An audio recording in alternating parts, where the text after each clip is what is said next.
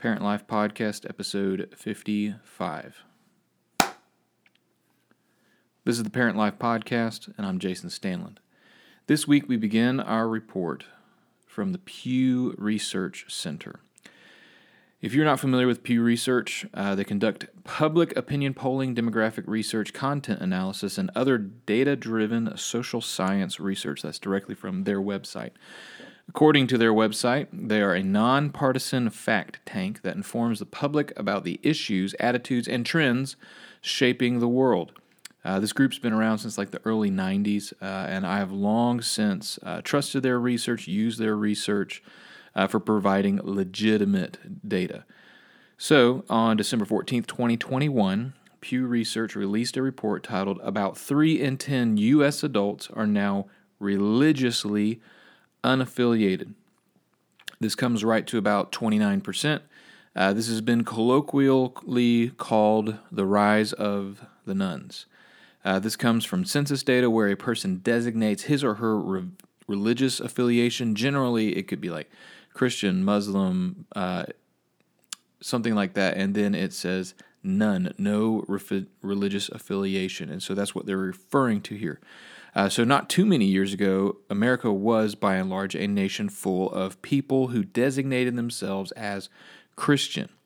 Now, this number has changed significantly.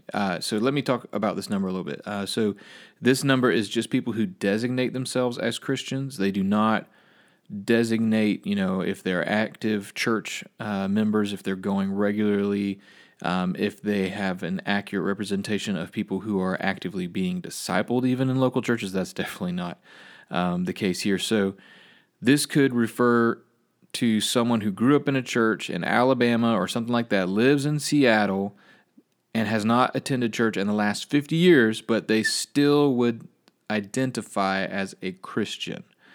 So just bear that in mind. So this statistic refers reflects that there's a movement in our culture away from Christianity. Some have referred to this as being post-Christian, meaning the influence of Christianity on our culture is a thing of the past. Furthermore, the movement is not towards some other religion. It is a movement away from all religion, many of them citing that they no longer trust institutionalized religion. So again, they have no religious affiliation. So this has been a trend that has been long expected for some time now. I would even go as far to say that the youth pastors who work with the younger generations have seen this trend much more than many other people. Anecdotally, I would say I have seen this in my own ministry. It was as if every grade as I got younger and younger were less Christian or came with less biblical literacy or spiritual background from the church or anything like that. So Pew Research now tells us that self-identified Christians now make up 63% of the population here in the U.S. This is down from 75% only a decade ago. When I was growing up, Pew would say things like they were over 90% of America identifies as Christians. So we are seeing a sharp angle, a trajectory away from Christianity. Other religions comprise about 6% of the population. This number has actually stayed the same since 2007. I find this interesting because America has seen a lot of immigration in that time frame, particularly from areas with different religions. So you would think that maybe we would see a rise in our U.S. demographic, but actually that has stayed pretty much the same. Even those who are coming from Central and South America, those would be predominantly Catholic, and so we would almost anticipate an affiliation towards Catholicism and thus Christian within the census data, but the numbers are still in decline. What this does for many of us parents is it means that there are two things for us to look for.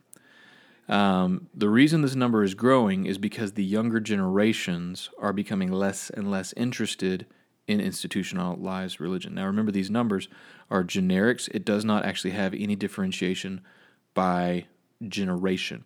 So when it says 29% or 3 out of 10 are now no religious affiliation, if you go to the people who are 70, 80, and 90 years old, they would probably identify as Christian.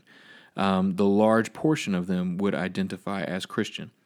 But in order to get that average, that means the younger generations successively have been less and less Christian. So what this actually means is that the younger you are, the more likely you are to lean away from Christianity, even if you were raised as a Christian. So it's more likely that the younger generations are 40% not affiliated with any religious background. Even more possible, they could even be over 40%. So therefore, it's actually more likely, almost a 1 in 2 instead of a 3 in 10. Could almost be up to a 1 in 2 potential. This is, again, me anecdotally understanding this statistic, and with my experience, it's possible that as many as 1 in 2 of the youngest generation, Generation Alpha, is actually no religious affiliation. That might be too high, but again, this is why as a middle school pastor, I'm very intentional and strategic about discussing apologetics with students. I'm constantly running into students who are influenced by a worldview that is not Christian, has no background in Christianity, and so many parents are even very concerned that their kids will become one of the statistics where they walk away from their faith. And based on statistics, that is a genuine concern for many Christians. So, what do you do as a parent to prepare your child to face a growing movement towards a secular worldview? Let me start with saying that it begins with your own faith. Do you practice spiritual disciplines, Bible study, prayer, giving, worship? Are you actively attending a church? Your lifestyle is the wellspring to disciple your children. If you're not living an active relationship with Jesus, you're not doing any of the spiritual disciplines, you don't have a white-hot relationship pursuing after Christ, your kids will see that. So think of it this way, you can't guide your kids to a place that you've never been. Years ago, Kenda Creasy Dean wrote a book called Almost Christian, and she wrote that the reason kids were growing up towards this non-affiliation, as we're referring to it now, is that the parents raised them this way. The parents raised them to be mediocre Christians. How did this happen? The parents essentially were discipling their children, but what they were doing is they were discipling their children according to the truth of their life. And so maybe they went to church some Sundays or maybe partially some of the time. Active attendance in Southern Baptist churches used to be you attended 3 to 4 weeks out of the month. Now we see where people consider themselves active members of a church and they only attend once per month. And so what has happened is there has been a trend towards mediocre, backslidden faith, if you want to call it that way. And maybe they're doing a bunch of other things, and so the kids then become mediocre Christians because that's actually what they were raised to become, was mediocre Christians. Now, sometimes, and this is actually what we're seeing here, is that when a child is being raised in a mediocre faith, they say, well, what's the purpose? Why bother? And so they're essentially rejecting the mediocre faith of their parents, and that's predominantly where the nuns are coming from. And so, again, that was Kenda Creasy Dean in her book, Almost Christian. Very influential book in student ministry, particularly for Southern Baptists. And so I would highly recommend reading that one. So let's get into some advice for parenting to combat this trend in your home specifically. So let's go back to this personal relationship with the Lord. You need to have a strong time of personal devotion with God. Okay, now what I'm not saying is that you have to be legalistic about it. Okay, many Christians around the world don't have this opportunity. It is a privilege that we have Scripture in our own language where we can all read, and we actually have copies ourselves. Many cultures, that is not the case. So it's a privilege. It's not a spiritual requirement. This is not a mandate of discipleship. However, these spiritual disciplines of prayer, of spending time with other Christians, of fellowshipping with other Christians, growing in your faith, having accountability, all of these show that or display that you have an intention to become more like Christ and to be a better servant for Him. Whether that's through your giving, whether that's through your time, if you go on mission trips, any of those things, what they should do is they should reflect a mature adult relationship with the Lord, one that is marked by spiritual maturity. That is the wellspring from where you disciple your own children. If you're not doing that, then I'm just being honest, your kids are going to look at your faith and say, well, it may not matter that much to Mom, it may not matter that much to Dad, therefore maybe it shouldn't matter that much to me. So you need to start there. And if you're part of our church at Fruit Cove Baptist Church, I would highly suggest getting to one of our discipleship groups. A Connect group is great for you to develop that fellowship portion, but it is for that. It's for fellowshipping. It's for connection. That's why it's called a Connect group on Sunday mornings. But we do these things called D groups or discipleship groups, where you get in and you actually learn these steps in a much smaller group. It'll be 4 or 5 guys in a group, maybe 6 at most. I generally allow only 6 students to 1 adult leader, but we do have adult versions that are slightly different. And you go through Scripture together. You learn how to share the gospel. You learn how to be accountable. There's also radical mentoring. All these options are fantastic. And what I really want to do in some future episodes is talk about some of the avenues that are available for Christians to develop these kind of traits. If your church doesn't have something, go to your pastor and say, like, hey, I want to be a better disciple of Christ. What does that look like? What does that mean for me? What should I do? What are next steps even? And you need to be in a position where there's someone who's more mature in their faith and they are allowing you to imitate them. That is discipleship 101, is imitating someone with a more mature faith. Second, at home, you should display a mature faith in front of your family. Many families, if they pray, they have like dinner prayers and that's it. If they talk about Scripture, it's more like, what'd you think what the pastor said or something like that. They rarely break open the Bible for themselves as a family because, again, the parents rarely break open the Bible for themselves as an individual. So find ways where you can display a mature faith in front of your family, okay? And I say in front of your family, not just in front of your kids, because, again, this is where the wellspring of your own personal walk bleeds over into how you can be a godly man of your household, leading your wife, leading your marriage with integrity. So have more than dinner prayers with your kids.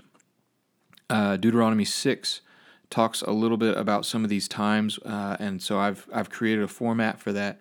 And one of the things that I suggest in that format is in the morning when you're taking your kid to school or picking them up from school, chat with them about their day. Try and do it through the lens of being a Christian. Help them to understand, okay, I can view what I'm doing as a Christian, and I can interpret that as a Christian.